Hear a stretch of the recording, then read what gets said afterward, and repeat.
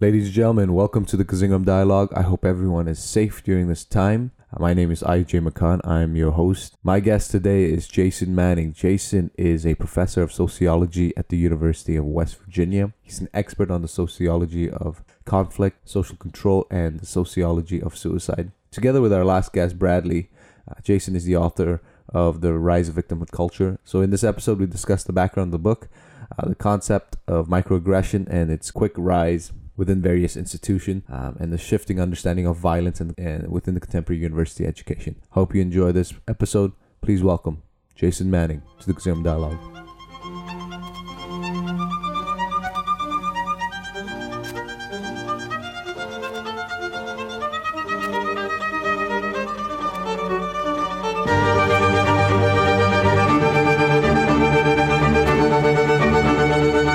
Recording. Jason, thank you for doing this.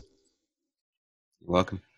I spoke with Bradley last week, and Bradley, in your book, The Rise of Victimhood Culture, really gives us a holistic understanding of this victimhood culture that's becoming prevalent in universities.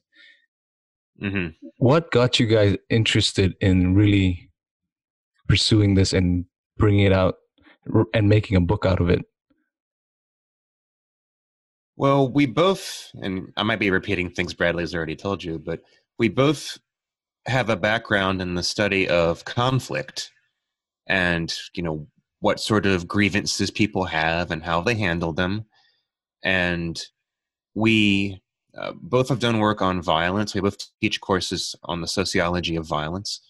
And within that area, there's that big distinction between dignity culture and honor culture. So we talk a lot about the historical shift in moral cultures in our teaching and in our writing. And so we started just, we have an interest obviously in campuses because that's where we work. And we started seeing news coming out of some campuses, and it just seemed really interesting to us in light of our subjects that we teach and read about. It seemed like people were handling conflicts on campuses in a very unusual way that didn't quite fit into the dichotomies we had used in our teaching about dignity and honor cultures.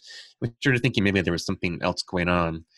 Another thing that immediately caught our interest is we both have this interest in false accusations and rumors and other things that might spark conflict. So Bradley, having studied genocide, knows a lot about the false accusations involved in genocide, or the myths that one group will have about another group. Like medieval Europeans thought that Jews were poisoning the wells and causing the Black Plague and that sort of thing. And I had previously taught a course on the sociology of knowledge, where I studied rumors and myths and their role in sparking conflicts too. And so the immediate incident that captured our attention, and this is what we lead the introduction to our book with, is at Oberlin College, a college of a reputation for a lot of progressive activism. You had a sighting of somebody in Ku Klux Klan regalia on campus, and people, there's a little panic over it. The classes were canceled, the administration was sending around warnings, and people are taking this threat very seriously. And we're just, from observers reading the news, going, "Really?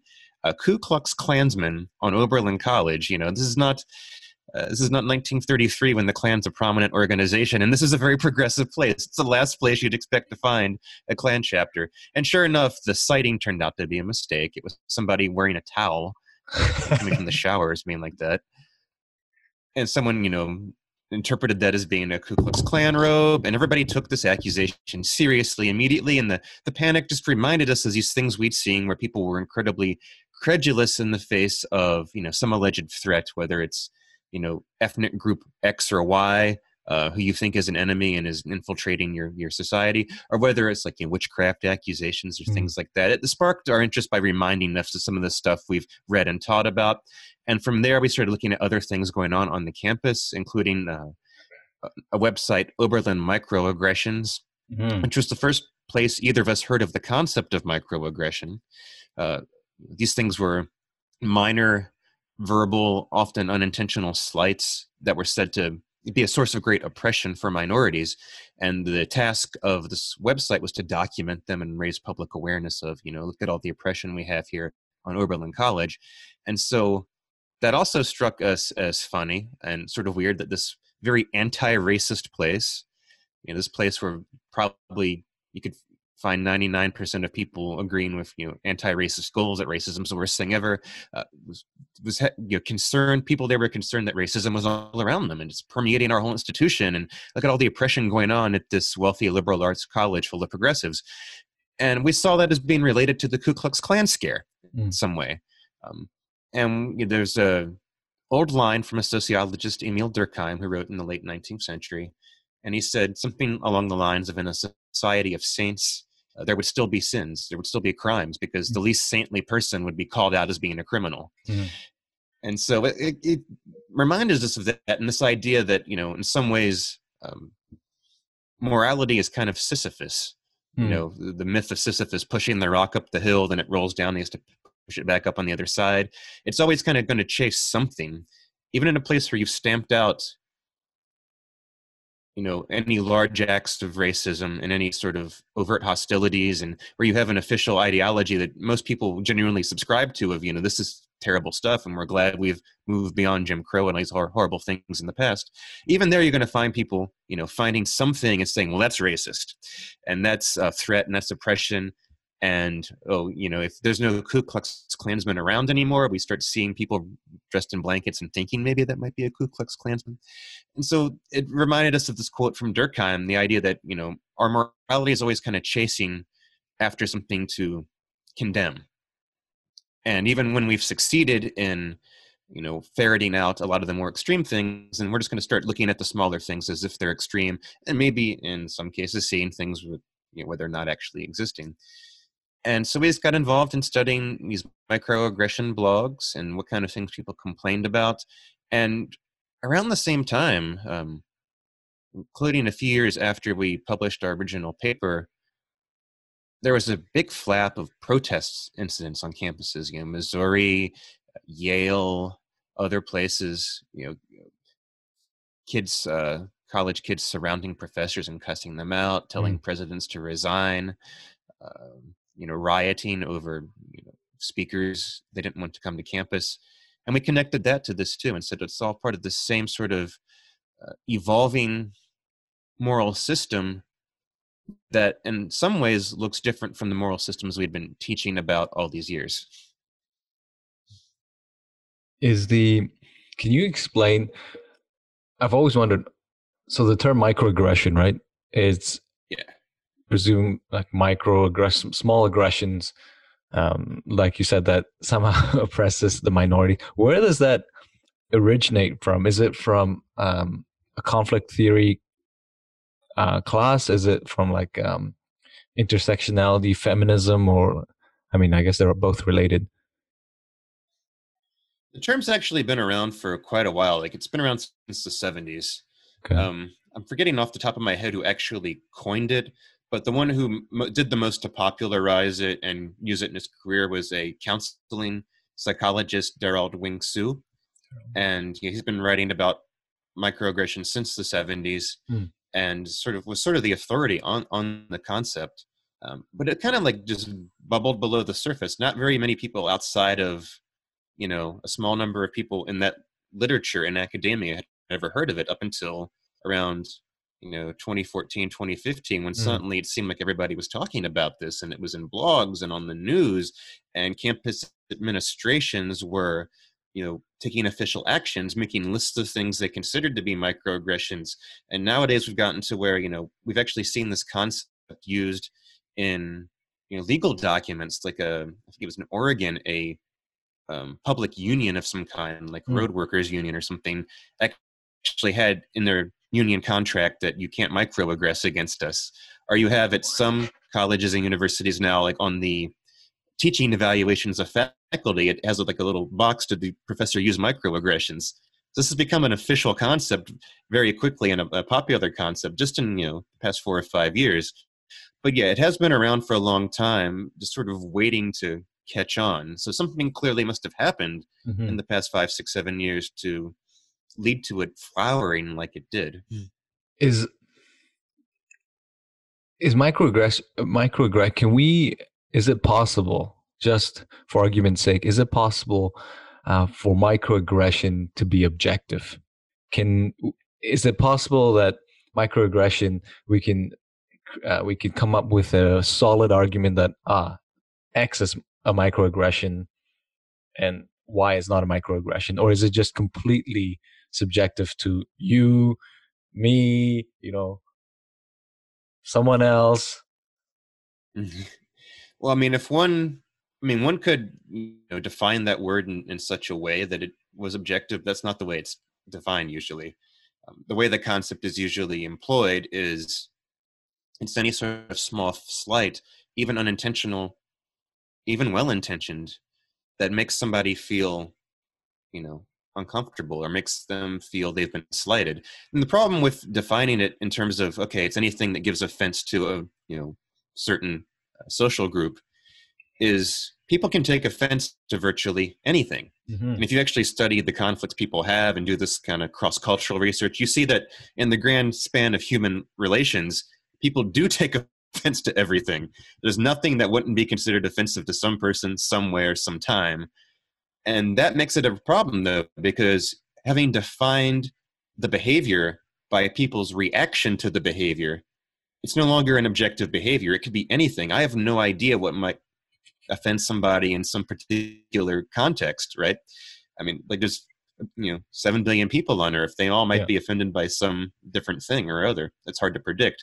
And that's what makes it not an objective behavior. That's what makes it impossible to say, for example, that, oh, someone said I microaggressed, but it was a false accusation. I'm actually innocent. There's no such logic of saying that, because if they took offense, it was a microaggression. It's impossible to have a false accusation of microaggression. The fact that they accused you means it was a microaggression. Right. Can you can you microaggress yourself? Like, if it's true, I mean, when I wake up and I go to the mirror, I'm microaggressing myself by looking at, I was like, man, my hair looks like crap today. Is that, does that count as microaggression? Can you be offended at yourself? I've never heard that. I will say, in the sociology of conflict, and this is an idea that comes from Donald Black, who's been a big influence on Bradley and I's work. He's a theorist who studies conflict and explains a lot of patterns. He puts forth the idea that people, in fact, do have conflicts with themselves and grievances against themselves all the time. We usually define it in like psychiatric terms and call it, depression or something like that, and say it requires therapy. But people all the time exert some sort of moralism against themselves, including drastic things like this is something I write about. At least some proportion of suicides are basically self-inflicted capital punishment. Someone feels guilty or terrible about something and they kill themselves over it. So it's definitely possible for people to have grievances against themselves and to take offense at their own behavior or thoughts or feelings. We do it all the time, really. But I've never heard the concept of microaggression applied to it. That's almost always something that's intergroup, like intersocial group of some kind, men and women, black and white, something like that. Okay. And it's usually defined so that it's always in one direction, right? It's always majority to minority or male to female. And that's where the problem being go ahead. I was just going, and that's where the problem arises, right? When you just group. So if you have like, I guess in North America, Caucasians are the majority. And so Caucasians can microaggress against non-Caucasians, but can non-Caucasians microaggress against Caucasians? Well, the way the term is used and defined, no. So it's an offense only some people can be guilty of, others can never be guilty of. What if there's a Caucasian in India?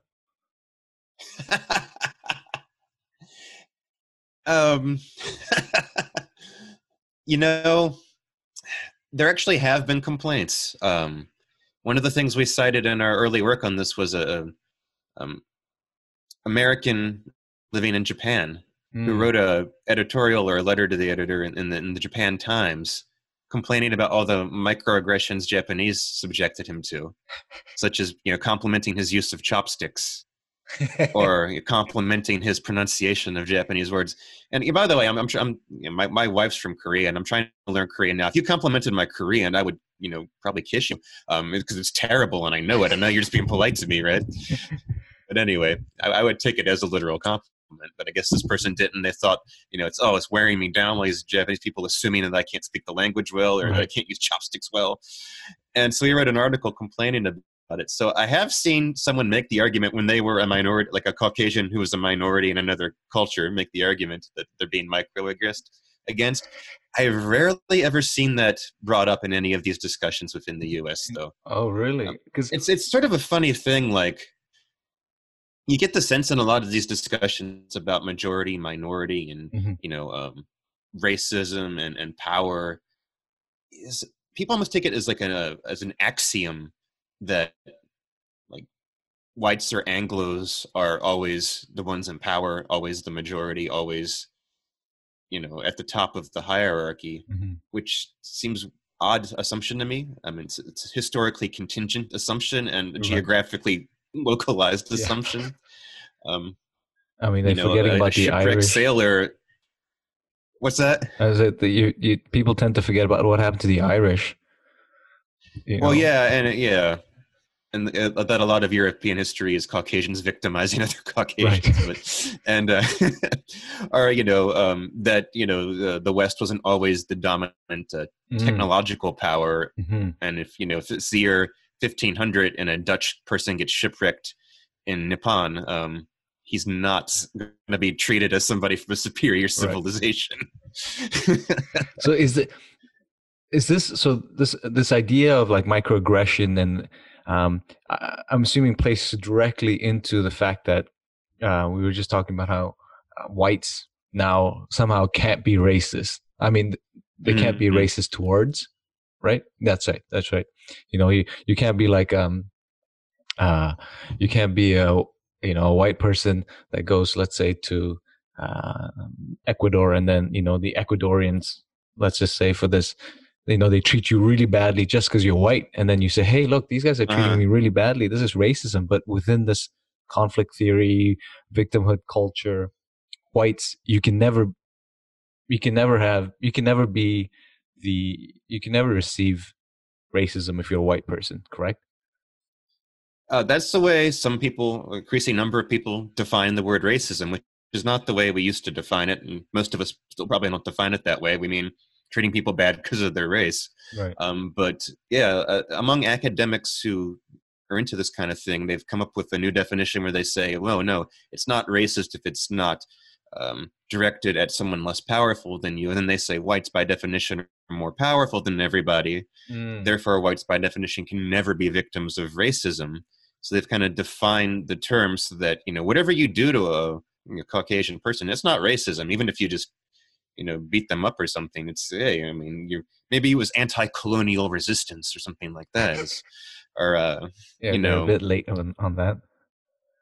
Yeah, well, the point is that's the way these things are, at least, and I don't have any quantitative estimates, which is what someone asked me at a recent talk. Do you have any quantitative? I'm like, well, I'm more of a theory guy. I do research on archival things and using existing sources and comparing cultural patterns. So I don't know how exactly widespread that sort of new definition of racism is. I just know it's people who are prominent activists on campuses, sometimes journalists. I've seen journalists in a couple different outlets cite this new definition in order to justify, well, what person A did to person B wasn't really racial hostility because person B was a Caucasian, and therefore it's okay. It's not really racism. So this idea of grouping individuals into a large, they're just part of this just part of this group, and therefore we can, treat this group poorly. Where does this come from? Just like this idea of grouping everyone into something. I mean, that's. Where does it come from? I mean, it seems to be a very common tendency in human history, right? That we, sort ourselves into these groups. And I mean, a lot of the times we are sorted into groups, tribe or nation or whatever. But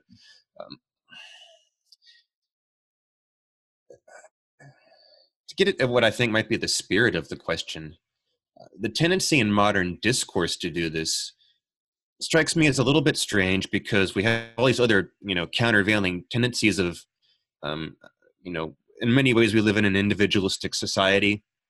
And in, a lot of the like civil rights discourse, and really the trend towards, combating intergroup prejudice and racism and things like that has been towards, hey, recognize people as individuals. Don't just say that's a black, that's an Asian, that's a person, right? You got to get to know them as a person.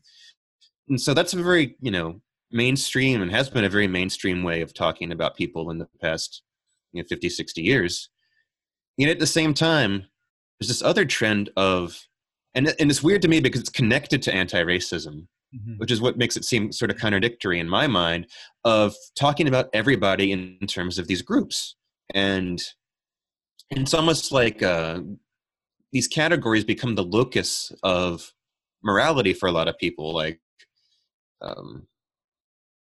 stories and situations are viewed in terms of, okay, are group X and group Y equal? Well, are Bill and Tom equal is really the question. Are you treating them each fairly? To me, from an individualistic point of view, I would think that.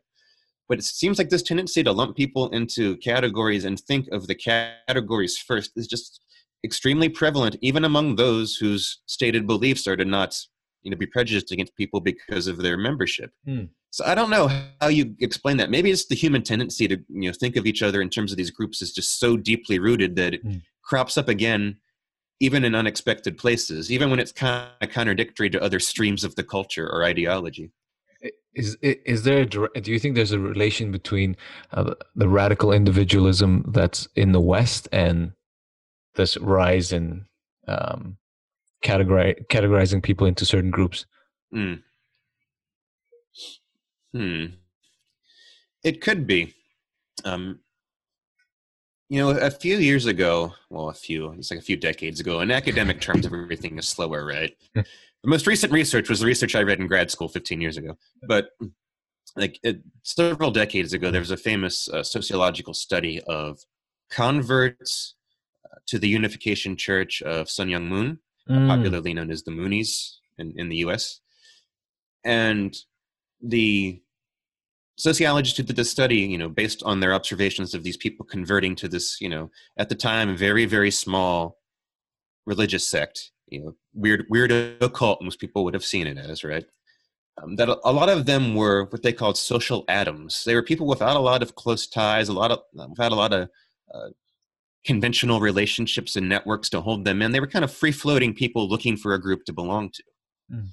And that was part of their explanation of why people might join a very unconventional group that is looked down upon in the rest of society, is that, well, people are kind of floating around on their own without a lot of competing attachments. They make this attachment very quickly, and that attachment, the beliefs and the other things kind of follow from it. And that might be a more generalizable idea, that when you have people more uprooted and disconnected from integrated communities or from sort of organic group membership, when they're just kind of free floating around as individuals going about their thing. I live here, then I go to college there, then I get a job there. They might be a bit quicker to latch on to these sort of distant or meso level identities. These sort of broad categories are, well, I'm that. This is the thing that's me. It's not I'm a member of community A or community B. I'm a member of this broader abstraction, like blacks or whites or women or men or trans or political party or whatever. And this isn't like an observation original to me. Other people have written about it, including folks talking about how, the decline of the great ideologies of the 20th century, like the, bipolar communist capitalist blocks, might have led to people kind of falling back on more in between identities, whether it's Dar el-Islam or things like race and ethnicity.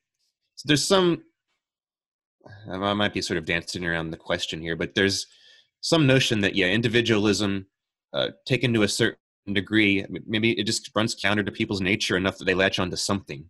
And what that something is going to vary depending on what else is out there, what other sort of institutions or communities there are to latch onto, or identities there are to latch onto. So for victimhood culture, is that the new? Do you think that's the new moral paradigm that the majority of the West is just going to function within, or is it that people see how crazy it can get and then realize, oh, we need to actually let's return to, let's say dignity culture, or create something totally new. Yeah, well, I'm going to respond. Depends on what you call functioning. I don't know. And I always get a little bit wary about predicting the future because, I mean, we can't even predict the weather 3 days in advance. So, what are the odds I can tell you But where society is going to you be in guys 10 years? predicted the victimhood culture, as Jonathan Haidt said, "You are the prophets. We You are the love that little prophets." poll quote, by the way. We cherish that. And it's true. We did, writing our first article back in 2013, 14, Mhm. we did predict things would accelerate. Just basically because we identified several social trends we thought fed into what we saw at places like Oberlin. And we said, well, we see no reason to think those trends are going to reverse themselves. And if it's true, they lead to this pattern of morality of being very sensitive to slight, tending to complain publicly and to authority figures, tending to advertise one's fragility in order to get attention or help or whatever. We thought all that would increase. And sure enough, a few years later, you had all the big flap of victimhood eruptions, we call them, on campuses, the Yale Christakis affair and other things. And so, yeah, we were right. It did spread. It spread more quickly than we actually thought. We're kind of surprised by our own accuracy, to be honest. Like, I thought I was right. I didn't think I was this right, right? And so, yeah, then the question is, how much farther does it keep going? And to go back to the logic we used to make the first prediction, I don't see any of the trends that we point to, like social atomization or the growth of bureaucratic authorities or the increasing interaction people have with weak ties on social media. I don't see any of that stuff reversing itself in the near term future. So logically, I'd have to say I see the patterns we call victimhood culture also continuing to increase in the near term future. How far that can go before, because nothing goes on forever, right? If every social trend was self-reinforcing, nothing would ever change drastically. It'd still be like one rich Roman who ran the world, or one rich Chinese dynasty that ran the world, right? Obviously, dynasties fall, class systems get upended, empires fall apart, things change.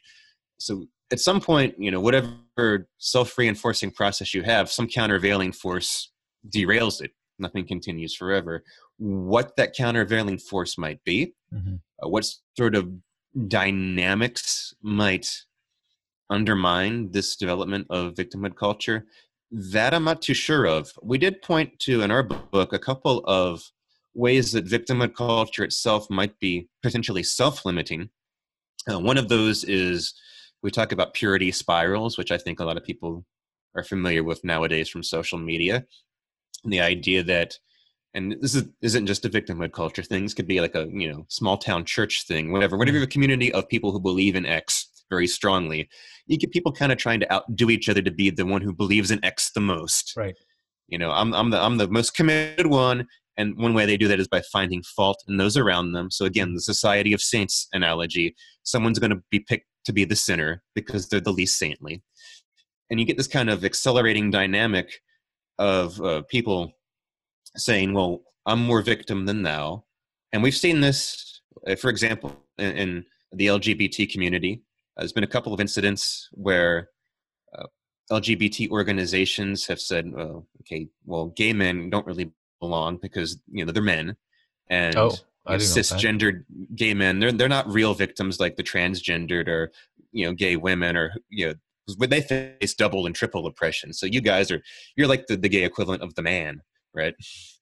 So, yeah, there was like in the UK somewhere, a LGBT organization basically ejected gay men from the group for not being oppressed enough. Oh my goodness. Or there was a LGBT march somewhere in America, I think Chicago, and they basically got mad at the Jewish members of the march for flying a rainbow flag of a Star of David on it, because that's also on the flag of Israel, and the Palestinians are a bigger victim group than the Israelis. So you're microaggressing against the Palestinians here, making them feel unsafe.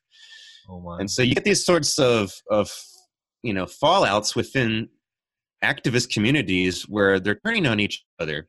Mm-hmm. And that sort of revolution devours its own thing might slow down the impetus of some of the more vocal and aggressive leaders of the victimhood culture.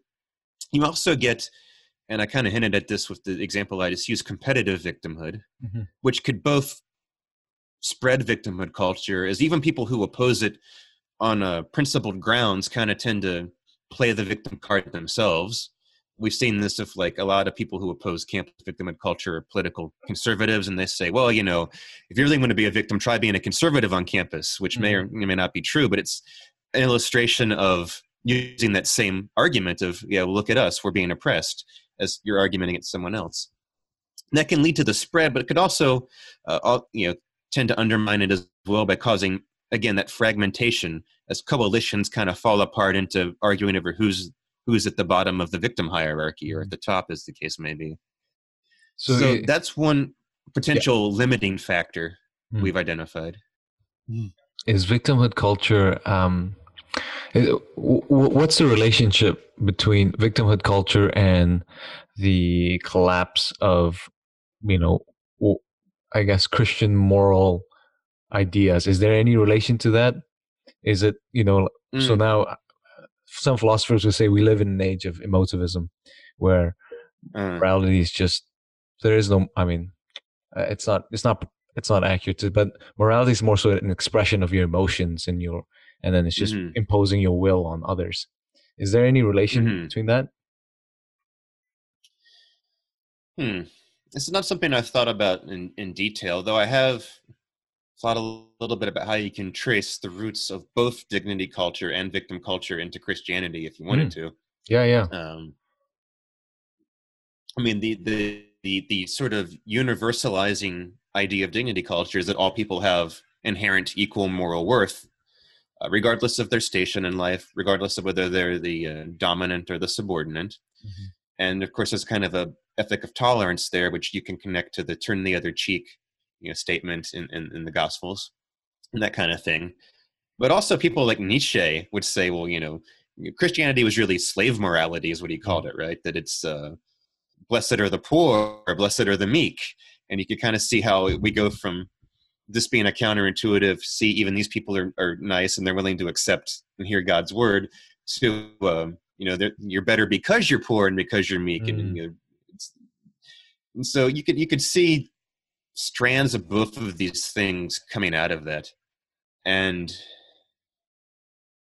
this in terms of like intellectual history, right? But as far as like the decline of Christianity and how that connects to this, that's not a subject I've really thought much about.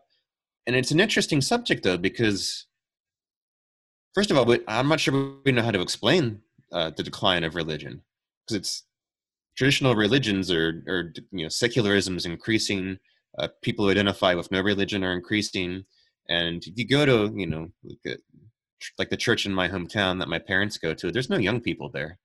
It's all older people, partly because young people get trained out of these small rural towns anyway, but partly because they're less religious than the older people are. So how that connects to people's moral fervor, especially, a lot of people have made this observation, and I'm not sure to what extent I want to commit to this analogy. A lot of people have called a lot of woke politics or victimhood culture or whatever term they have for it. They've said, well, this is a new religion. This is an argument some people make. And I'm not sure if I want to say that exactly, but I understand their point, because they're pointing to the zealousness of a lot of the activists. They're pointing to a lot of the sort of ritualistic elements, like getting together on the campus lawn to chant things and hold up your candles, looking a lot like a congregation doing some sort of prayer. Only instead of praying to God to intervene, you're praying to society to raise its consciousness of the injustice, so society will intervene. And so you can draw these kinds of analogies. Yeah. And so is this a case of, some other type of social group, social institution, is dissolving, and what fills the void in people's lives? If I'm not going to go to a congregation and sing, I'm going to go to the Take Back the Night rally and chant. Maybe there are to some extent functional equivalents. Mm-hmm. But to get into that, I really need to study more of the sociology of religion. So my opinion's not very informed on that matter. Um, yeah, because I mean, you could just going off with that analogy. I mean, they have their own priests and priestesses, right? The ones who are the highest on the hierarchy of oppression. You know, whatever they say must go, and if you disagree, then you get kicked off Twitter, and it's it's kind of fascinating in one sense. And I'd like to know what you think is, with Twitter being a private public square, right? It's private in that it's Mhm. Twitter's, and it's public that everyone's on it. But Mhm.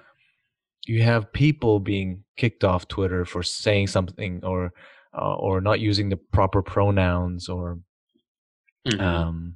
or disagreeing with trans men being included in women's rights groups.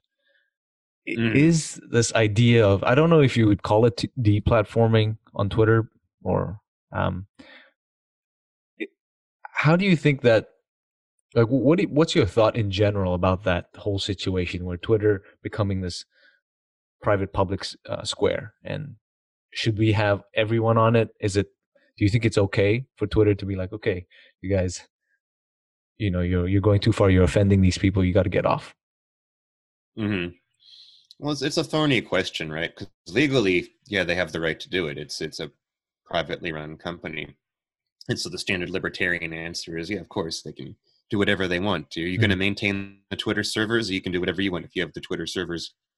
Um, I do kind of look at this, though, sociologically, and while there's an important legal distinction between private and public, mhm, years ago, a legal sociologist studying how companies run company towns.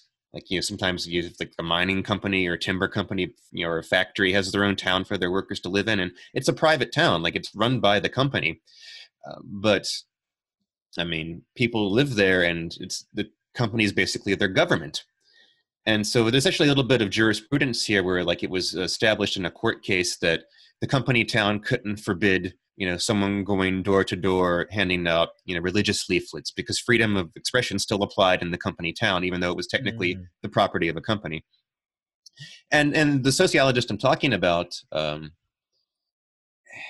he made a broader argument that, if we think of government versus non-government as not being a dichotomy, but a matter of degree, like groups, the extent to which a organization governs its members is variable. When there's a large enough entity that has enough clout over your life, it effectively governs you, right? mhm, And just as you might tell somebody who doesn't like America's laws, if you don't like them, you're free to pack up and leave to another country. You might tell somebody who doesn't like the way the company town's being run, you can quit your job and go get another job. But as the scale of these things increase, and as the difficulty of exiting the relationship increases, it comes to be a bit more like being under a state, right? mhm. So if it's the depression and I don't like what the company town's doing, I could let my kids starve and have my principled freedom, or I could knuckle under and take what the company is telling me. Uh, where I'm going with this is just the idea that, sociologically speaking, what the heads of Twitter do is not all that different from what university administrations do when they ban speakers from campus. Mm, And you might argue it's definitely legally different, and you might argue it's morally different, but it's sociologically pretty similar. You have a sphere where there is some sort of authority, and the authority is kind of limited in what it can do, but it can do things to sanction you.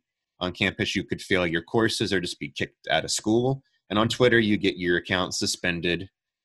And that is a relatively minor sanction, maybe in the grand scheme of things, but to somebody who, say, makes their living on the internet mm, promoting content or hawking their books or videos or whatever, it can actually be a fairly severe sanction. It might deprive them of their main connection to their audience and impact them financially. So just like you have on campuses, the students will complain to the administration and say, ban this speaker or punish this professor or send this other student to re-education. I mean, diversity, training or whatever. You could have people complain to the Twitter, authorities, ban this person, censure this person, and so forth. So to me, it looks, socially like the same pattern. People coming to, inform on each other to the authority in order to make the person they don't like go away.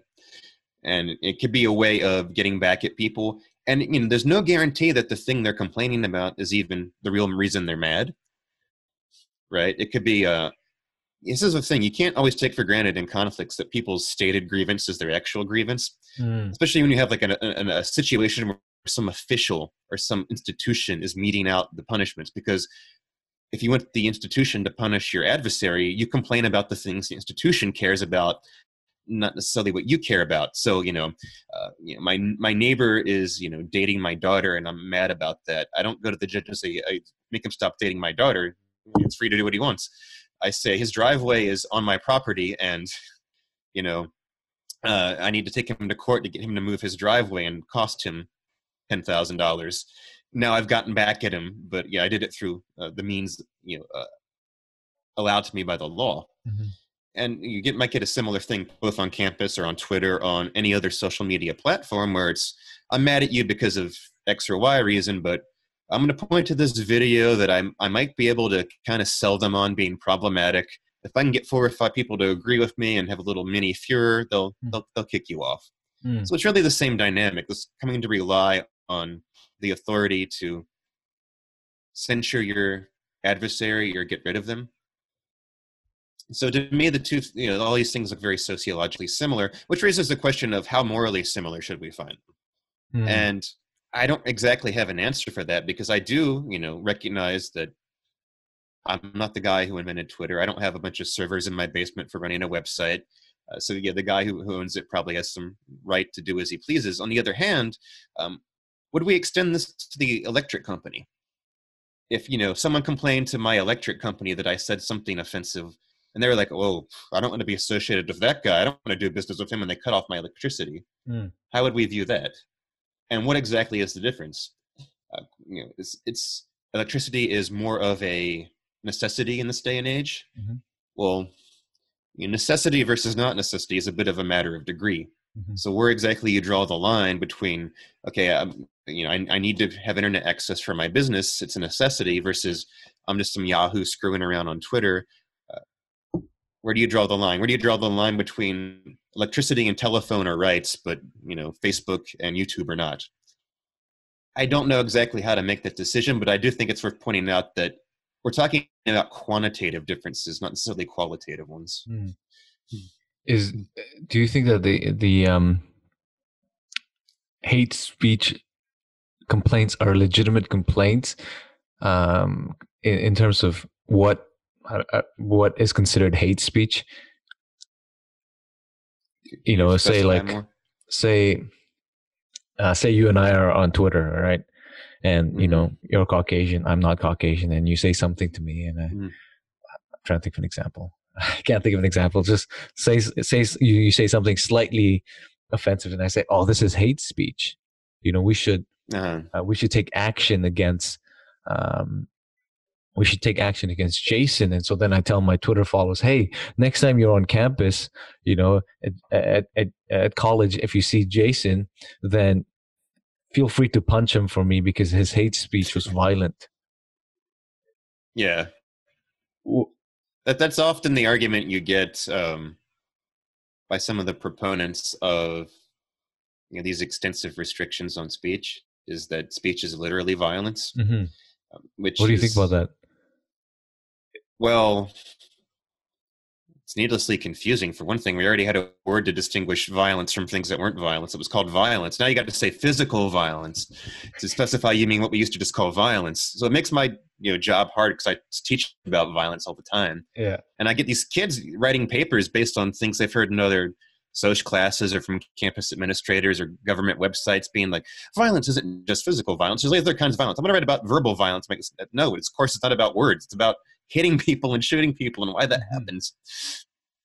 So just from a conceptual point of view, the conflating of these two things annoys me. Because we already had words for describing verbal aggression. Like aggression is a broader concept than violence usually.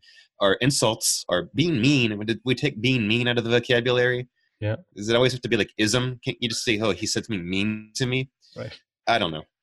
But and morally too, and ethically and legally, blurring the distinction I find undesirable, because that's the entry point for rolling back free speech. And the U.S. has been unusual in having very broad interpretations of free speech and being pretty firm in maintaining those. But and this is the point of the wedge where you start saying, well, the speech is equivalent to violence, and we forbid violence, so we start forbidding speech too. But like, where do you stop? Where do you find the speech that's not violence? Mm-hmm. Well, if it's like the concept of microaggression, it's in the eye of the beholder. If it offended me bad enough, it's violence, which means you don't know what you can and can't say anymore.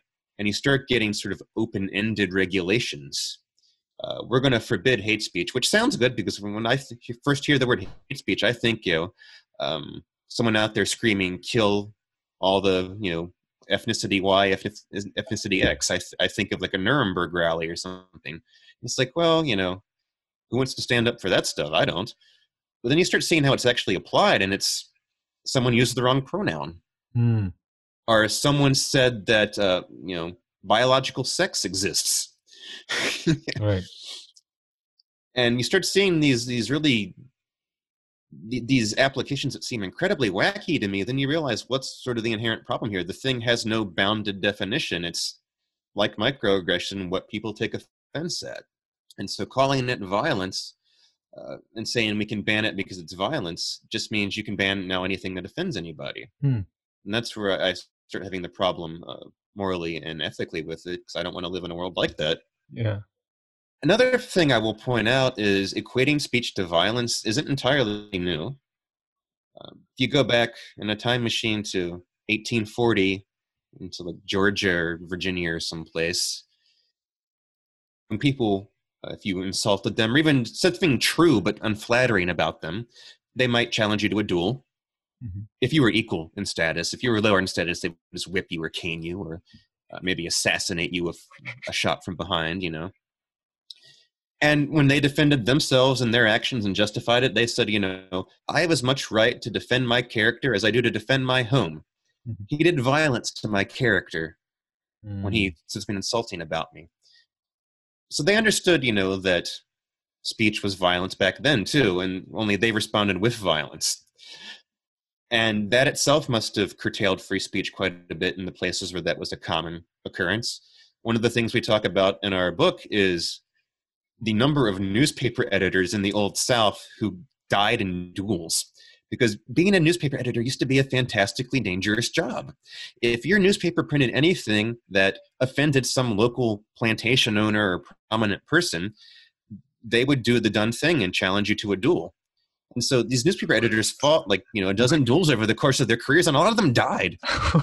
And so an example of how sensitivity to slight and conflating speech and violence can curtail free speech, even without all this, bureaucratic rules we have now, is people curtailed speech with their own violence.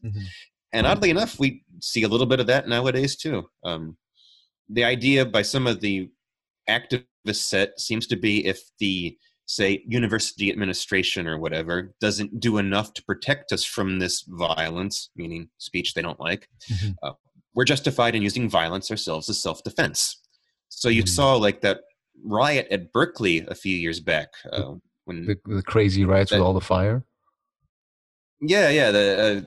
I forget all the exact numbers, but it was thousands of dollars in damage done to the town. Like a bank got shattered, and some people got hurt. Like I saw a video of one girl getting pepper sprayed in the face because she had like a MAGA hat on or something like that. And one guy got beaten with a bike lock. They actually arrested the guy who beat him and charged him for that. But all because Milo Yiannopoulos was coming there to give a talk. And I'm not a fan of the guy. He gave a talk here too and insulted one of my colleagues. But the idea of he's, and here again, like everyone's got to say like ism. Can we just call someone an asshole anymore? Is that removed from the dictionary? Can't you just be a jerk? Right. But no, it's got to be white supremacy or whatever. Well, anyway, he was coming there, and they had this riot, And there was a bunch of editorials in the student newspaper after the riot defending it, saying, well, we had to take matters into our own hands. The administration wouldn't protect us from his violence, so we had to use this as self-defense, which is totally an attitude that the plantation owners of old would have understood. You're coming here to offend me. I got to defend my character with violence. This was happening with the honor culture, right? It's within the honor culture that you have these duels and these fights because your character has been damaged and you want to defend your honor. Why? What I'm still trying to understand is how do we get to a point where, at least within universities, a place where ideas are supposed to be discussed, ideas that you disagree with, so you can learn, where ideas now, if you don't hold to the prevailing view and you have some sort of dissenting view, then all of a sudden you're on the fringes, and if you espouse your view, then it's hate speech or it's violent. Or how do we even get to this point?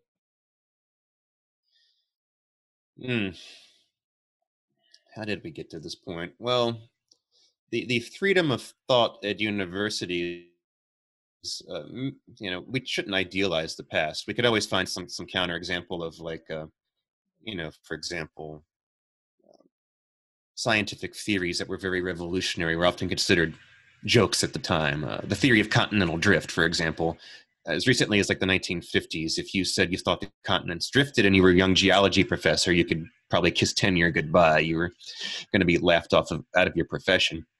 But we never saw anything, I don't think, as extensive as the students policing one another's speech or having these. Here's the thing, before it was more like people in their own little circles. Everybody in human history, little cultures of people get their ideas, they rally around, and their sacred beliefs, whether it's a scientific theory or religious text or whatever, that they don't want violated. But it wasn't centralized like it is now. There wasn't a university agency charged with going around finding things that people thought were offensive and ridiculous, and punishing them or subjecting them to an 8-hour awareness class, which if it was a communist awareness class, you call it re-education camp, but we call it something like diversity training or sensitivity training, or something like that. So there wasn't that sort of thing, and that stuff I think grew up somewhat gradually, but accelerated in the past couple decades. There's a sociologist, Frank Furedi, who's written a little bit about this. It was sometime around the 1980s or late 80s, you saw the return of the doctrine that colleges cared for their students in loco parentis, they're in place of the parents. They're taking care of the students as their parents would. And that was something that had gone away for a couple of decades. It was an older idea back when these were the finishing schools for the children of the elite, but by the 60s and stuff, the student movements were no, we're casting off all the shackles, we're rebelling against your stodgy old authorities, and we want freedom to do and say whatever. And that's kind of an odd thing when you think about to some extent the ideology here could be traced to the rights movements and the student movements of the 60s, but there was always a emphasis on freedom and almost a libertine sort of streak to the 60s student movements. They didn't want speech restrictions. They wanted, freewheeling everything. Versus, you flash forward to now, and it's the students who are demanding more speech. Not all of them, obviously, but some of the people vocal in demanding these restrictions are students, activist students who lead this kind of thing.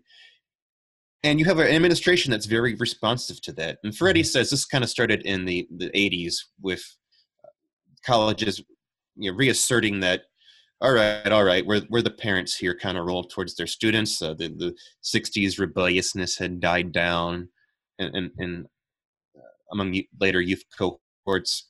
And then what you got in the past 20 or 30 years was just a massive growth in administration. Massive. It's pretty common now to find schools where administrators actually outnumber the teachers. Yeah, I think Bradley gave a number. I forget what the number was. It was Bradley gave a number of the percentage between administrators and faculty. Yeah, it's pretty crazy actually, and in working in a university, actually see this in concrete terms when they announce they're dissolving the position of dean of such and replacing it with six deans of such and such, each with their own assistant dean, and the assistant dean has an assistant who actually does most of their day-to-day work while they glad hand. And it's amazing to watch this stuff happen, even while other things are being cut left and right. Like Mm. you get asked, okay, we had a person retire. Can we please replace this position and have another professor to replace the one who retired? Oh no, budget's too tight. By the way, please welcome our new director of diversity, who is going to be dean of diversity at the university. So you have all these these departments and institutes and this proliferation of organs on the administration. And a lot of them are dedicated specifically to things like managing people's speech, managing Mhm. what can be said and not said, dealing with student complaints, training people to be more sensitive, training, looking through faculty documents. Is everything worded correctly? Is everything as sensitive as possible? And I think that's what fed into a lot of the explosion we saw in the past 5, 6, 7 years. Is this apparatus reached a certain threshold where now it's very prominent in campus life, and it's very easy to make use of it if you want to complain about someone or something. Mhm.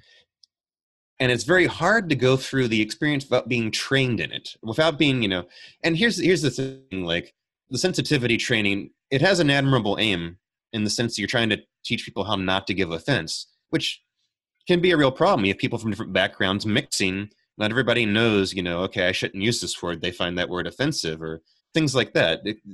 You might need to be taught, how to view things from another person's point of view. Mhm. But training in how not to give offense is also training in how to take offense, because you're saying, here's the things that are offensive. These are things that um, are racist or colonialist or oppressive or misogynist or heteronormative, or the list of terms goes on. So let's say the side of that coin, and you have this increasing number of cohorts of students, including what they might have learned in high school too, because this happens in high schools now as Mhm. well, being taught all their lives, these are the deadly sins that you should be on the lookout for that are offensive.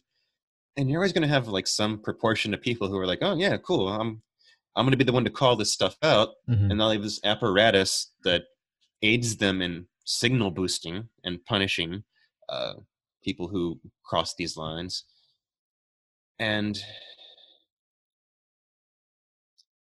it's hard to point to like a single point where like the switch flipped. It seemed like it accelerated a lot in the past, like starting around 2011, 12, 13. It seemed like it accelerated a lot around then.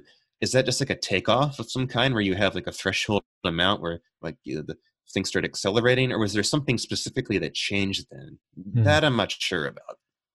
I wonder if there's a direct correlation between that and the rise of critical theory and feminist studies within universities. Because that I remember in one of my grad classes, it was on critical theory. It's just a compulsory class, Yeah. and some of the ideas that we were discussing, I thought, man, like, do people actually believe some of these things?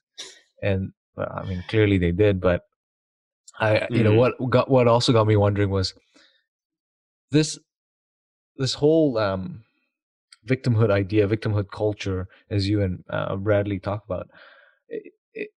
It's it's mainly within Western societies, right? Within like mostly egalitarian societies, and like, why is that the case? That you find this victimhood culture flourishing in egalitarian societies, and not. Well, one of the things we do is we draw from Donald Black's theory of conflict, which is a cross-cultural theory that tries to explain what people will have grievances about and why some grievances are more serious than others. Like, in one society, drinking alcohol is a crime, in another it's not. In one society, adultery is kind of like a minor character flaw, in another it's something you get executed over, that kind of thing. And glossing over some of the details and jargon and stuff, The basic idea is that what people tend to find most offensive is something that sort of runs counter to the existing relations. So, for example, in a very religiously homogenous society where like there's one religion everybody more or less shares, heresy is a very serious offense. Deviations from the common belief will be more serious.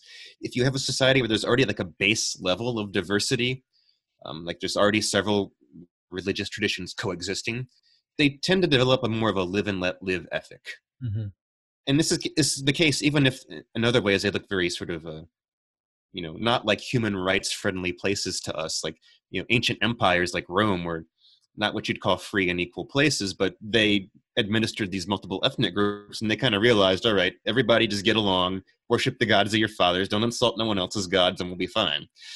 And so you sort of get these moralities developing that are rooted in the existing social situation, and that view deviations from that existing social situation as being very deviant, as being very offensive. And so when you have people who are relatively equal, and I'm always at risk of getting in trouble when I describe the modern West as egalitarian, but you got to think here like in broad context. And by broad context, I mean, talk to a grandparent who remembers what it was like in 1940, because it's not that long ago that Jim Crow was going on. And we've come a long way since then. And people always think it means perfect equality. Well, obviously, no. I mean, talk to any immigrant disparities from like a developing nation. Like, yeah. I mean, you can multiply the examples pretty easily of societies of stricter class systems, societies with stricter ethnic caste systems.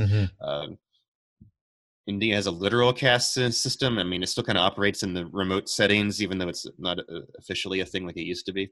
But, relatively egalitarian compared to cross-cultural norms, compared to our own recent past. Well, when you have a place that's relatively egalitarian, maintaining that becomes a concern, and things that are threats to that start to be seen as more and more deviant. Like, picture the opposite extreme where you have one of those like strict caste or class systems. It's anything that threatens that's the worst thing. That's the thing that'll get you thrown in jail. Like in medieval Europe, if a peasant wore the same kind of clothing that an aristocrat would wear, they beat him. It was like illegal to dress a certain way because it was like you're putting on airs, you were rising above your station. You need to know your place. There are actually laws against wearing certain colors because that color is reserved for the people who are in charge.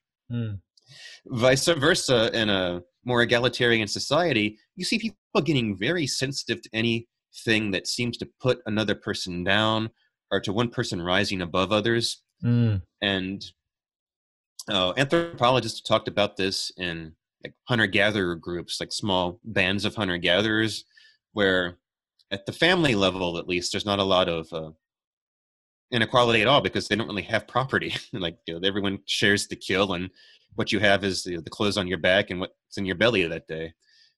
And they're incredibly sensitive to deviations from this. If one person even starts to get an ego or lord it over other people, even bragging that he's a better hunter, they put him down. They all gang up on him and just cut him down to size. It's the tall poppy syndrome. The tall poppy gets cut. And you see that in a lot of other times and places in various guises. And so the idea here is that once you've achieved some base level of equality, as we did with the rights movements of the 60s and 70s, then any deviations from that start to become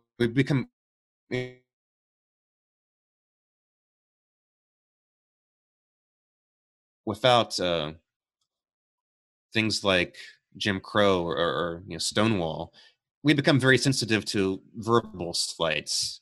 And in a world without people, actively calling each other slurs all that often, at least not in the settings these students tend to live, then you start getting really sensitive to things that are maybe inadvertent, maybe even well-intentioned, maybe just a poorly thought out turn of phrase. And so it's the idea that the less of the racism you have, the worse racism seems to be, and the lower the bar for being called racist, right? And like I've seen people online do this with like word searches in the New York Times. Like the further we get away from 1960, the more white supremacy gets mentioned in the New York Times.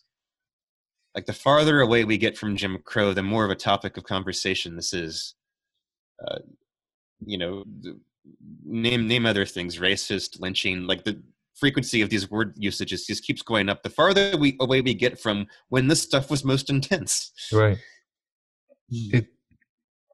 I mean, that's probably why we have, it's going, this idea of we want to keep the society as equal as possible, that, you know, there's this common, I guess it would be the prevailing view that we must have equality of outcome, like all, you know, and the outcome has to be exactly the same, you know, whether it doesn't really matter. And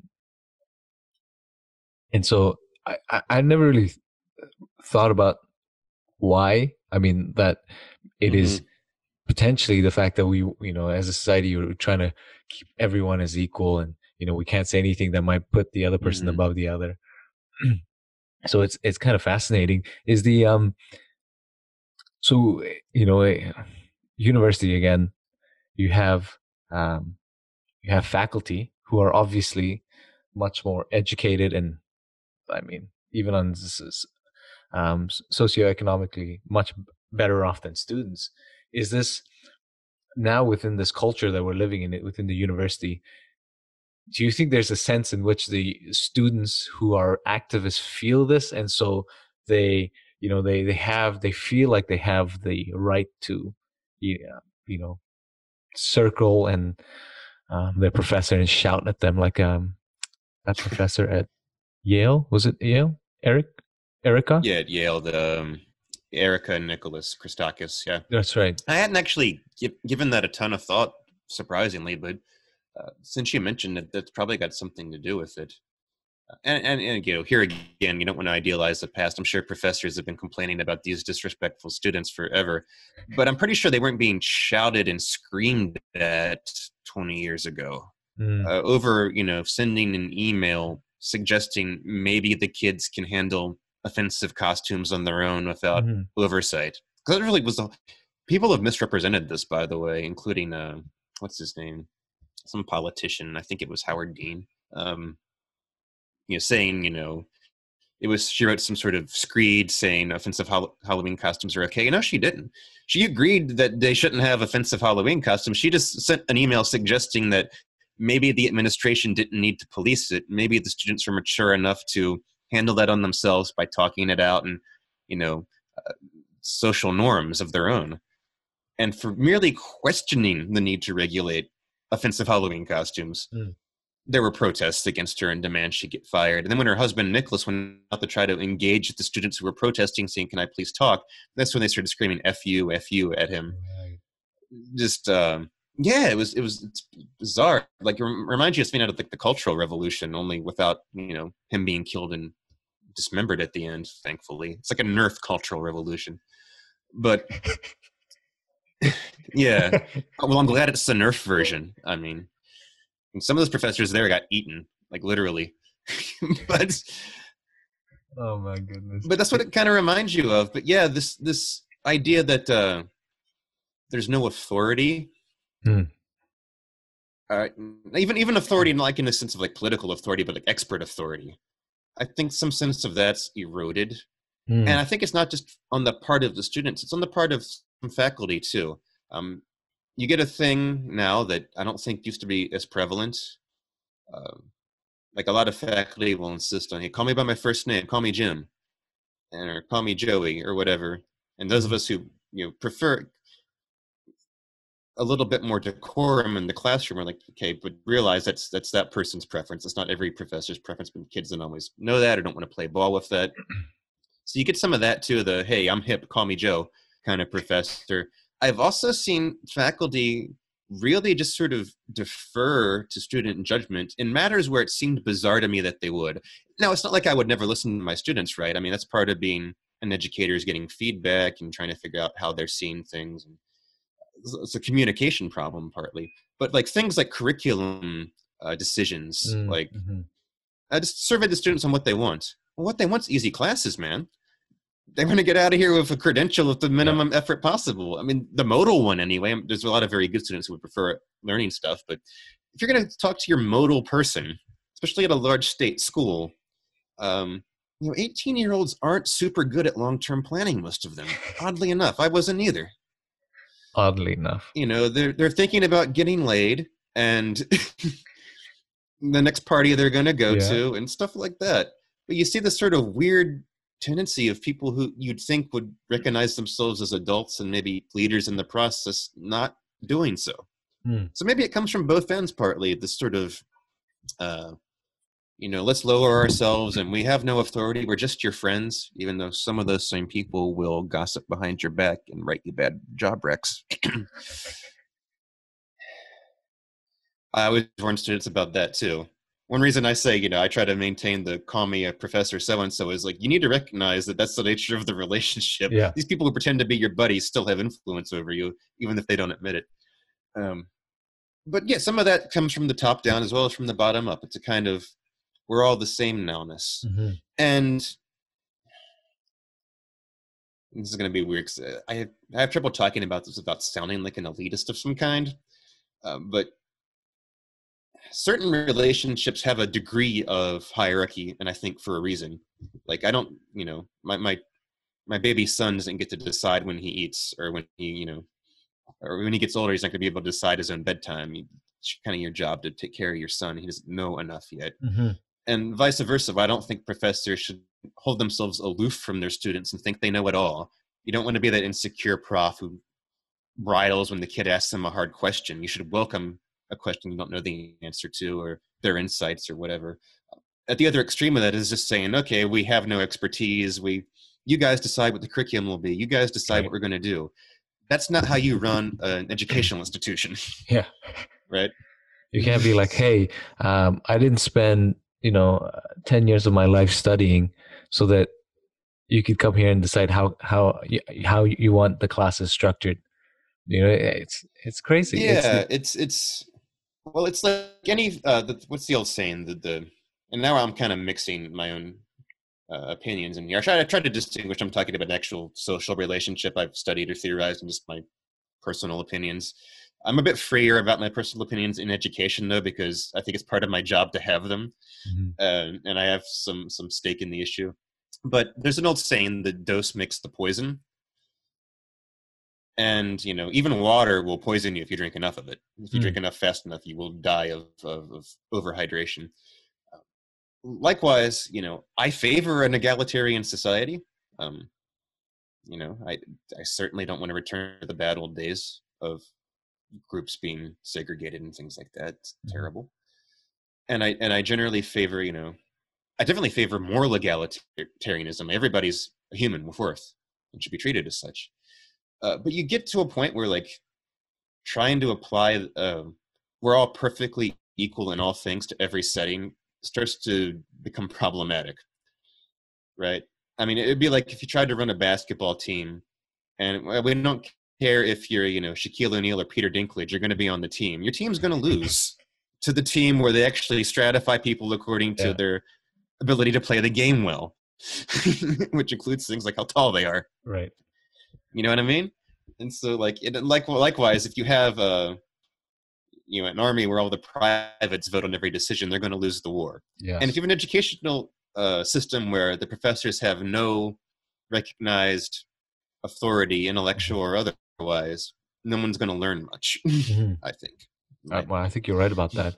I think that's where with what's her name? Erica Christakis. Mm-hmm. When she wrote that email and saying, "Oh, you can have the right. You be your own judge, and if you want to talk to people, you can talk to like that whole thing." I mean, it still bothers me. This university here in Canada, Dalhousie University out in Nova Scotia. Mm-hmm. Every Halloween they release a pamphlet, right? And on the pamphlet is a flow chart of what you're allowed to wear for Halloween and what you're not allowed to wear and who's allowed to wear what. So it'll be like, are you white? Yes. And then if it's yes, then it's pretty much you're stuck to like wearing like Wild Wild West But if you're not white, you have a bunch of other stuff. But then you can't wear certain things. You can't wear this and that. And so with it, and obviously the whole thing is culture appropriation. It's culture appropriation to Yeah. this and to that. So what I would love to get your thought on is just culture appropriation in general. Like, is it something that we should be worried about generally? Like, is culture appropriation, this accusation of culture appropriation, appropriate, or is it just completely off the mark? Well, my personal opinions is nuts, but speaking of it as a sociological subject, it's interesting because one of the things that interests us as we study morality and the moral conflicts people have and what they consider offensive is you'll see new categories of offense come into existence. So cultural appropriation is one example. That term basically didn't exist a decade ago. Now it's a recognized bad thing. It's a recognized category of offense. It's like if it's like a crime that came out of nowhere and boom, now it's a crime. And what's especially interesting about that is many of the things that get labeled this new offense, cultural appropriation, are things that 10 years ago would have actually been virtues, right? So we've seen the term applied to white Westerners practicing yoga. That's cultural appropriation, according to some people. The thing is, like 10, 15 years ago, that was how you proved you were a open-minded person of the world, somebody who is appreciating other cultures and their traditions, and I'm learning yoga now. That meant you were like good progressive person who's very cosmopolitan. So it went from being virtue to vice in the span of about a decade, which is amazing to me. That you could have something flip like that. I mean, I guess it shouldn't be so amazing. Something like a prohibition in the States happened. Alcohol is legal, then illegal, then legal again in about a decade. But there's like a whole social movement, and people had been campaigning against alcohol for decades. This seemed to happen very quickly.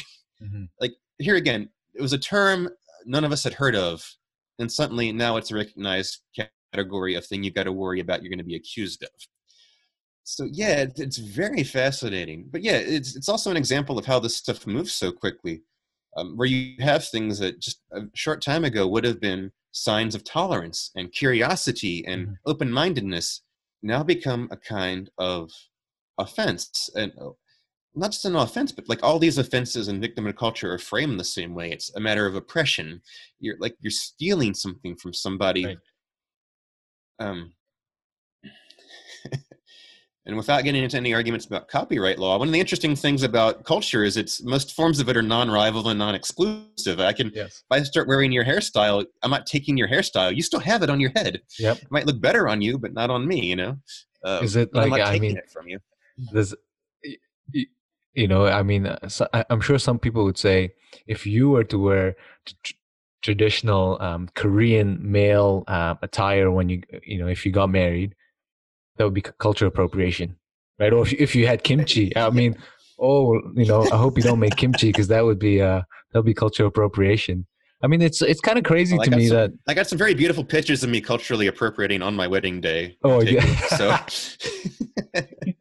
I mean, that's the thing. It just seems like you were saying, it was cosmopolitan at one point to be accepting and to try all these new things.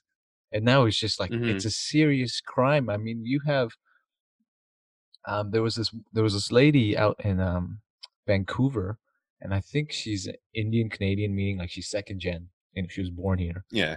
And I was reading this article, it was on one of our big outlets, and she was saying that she started a restaurant, a bone broth soup restaurant, something like that.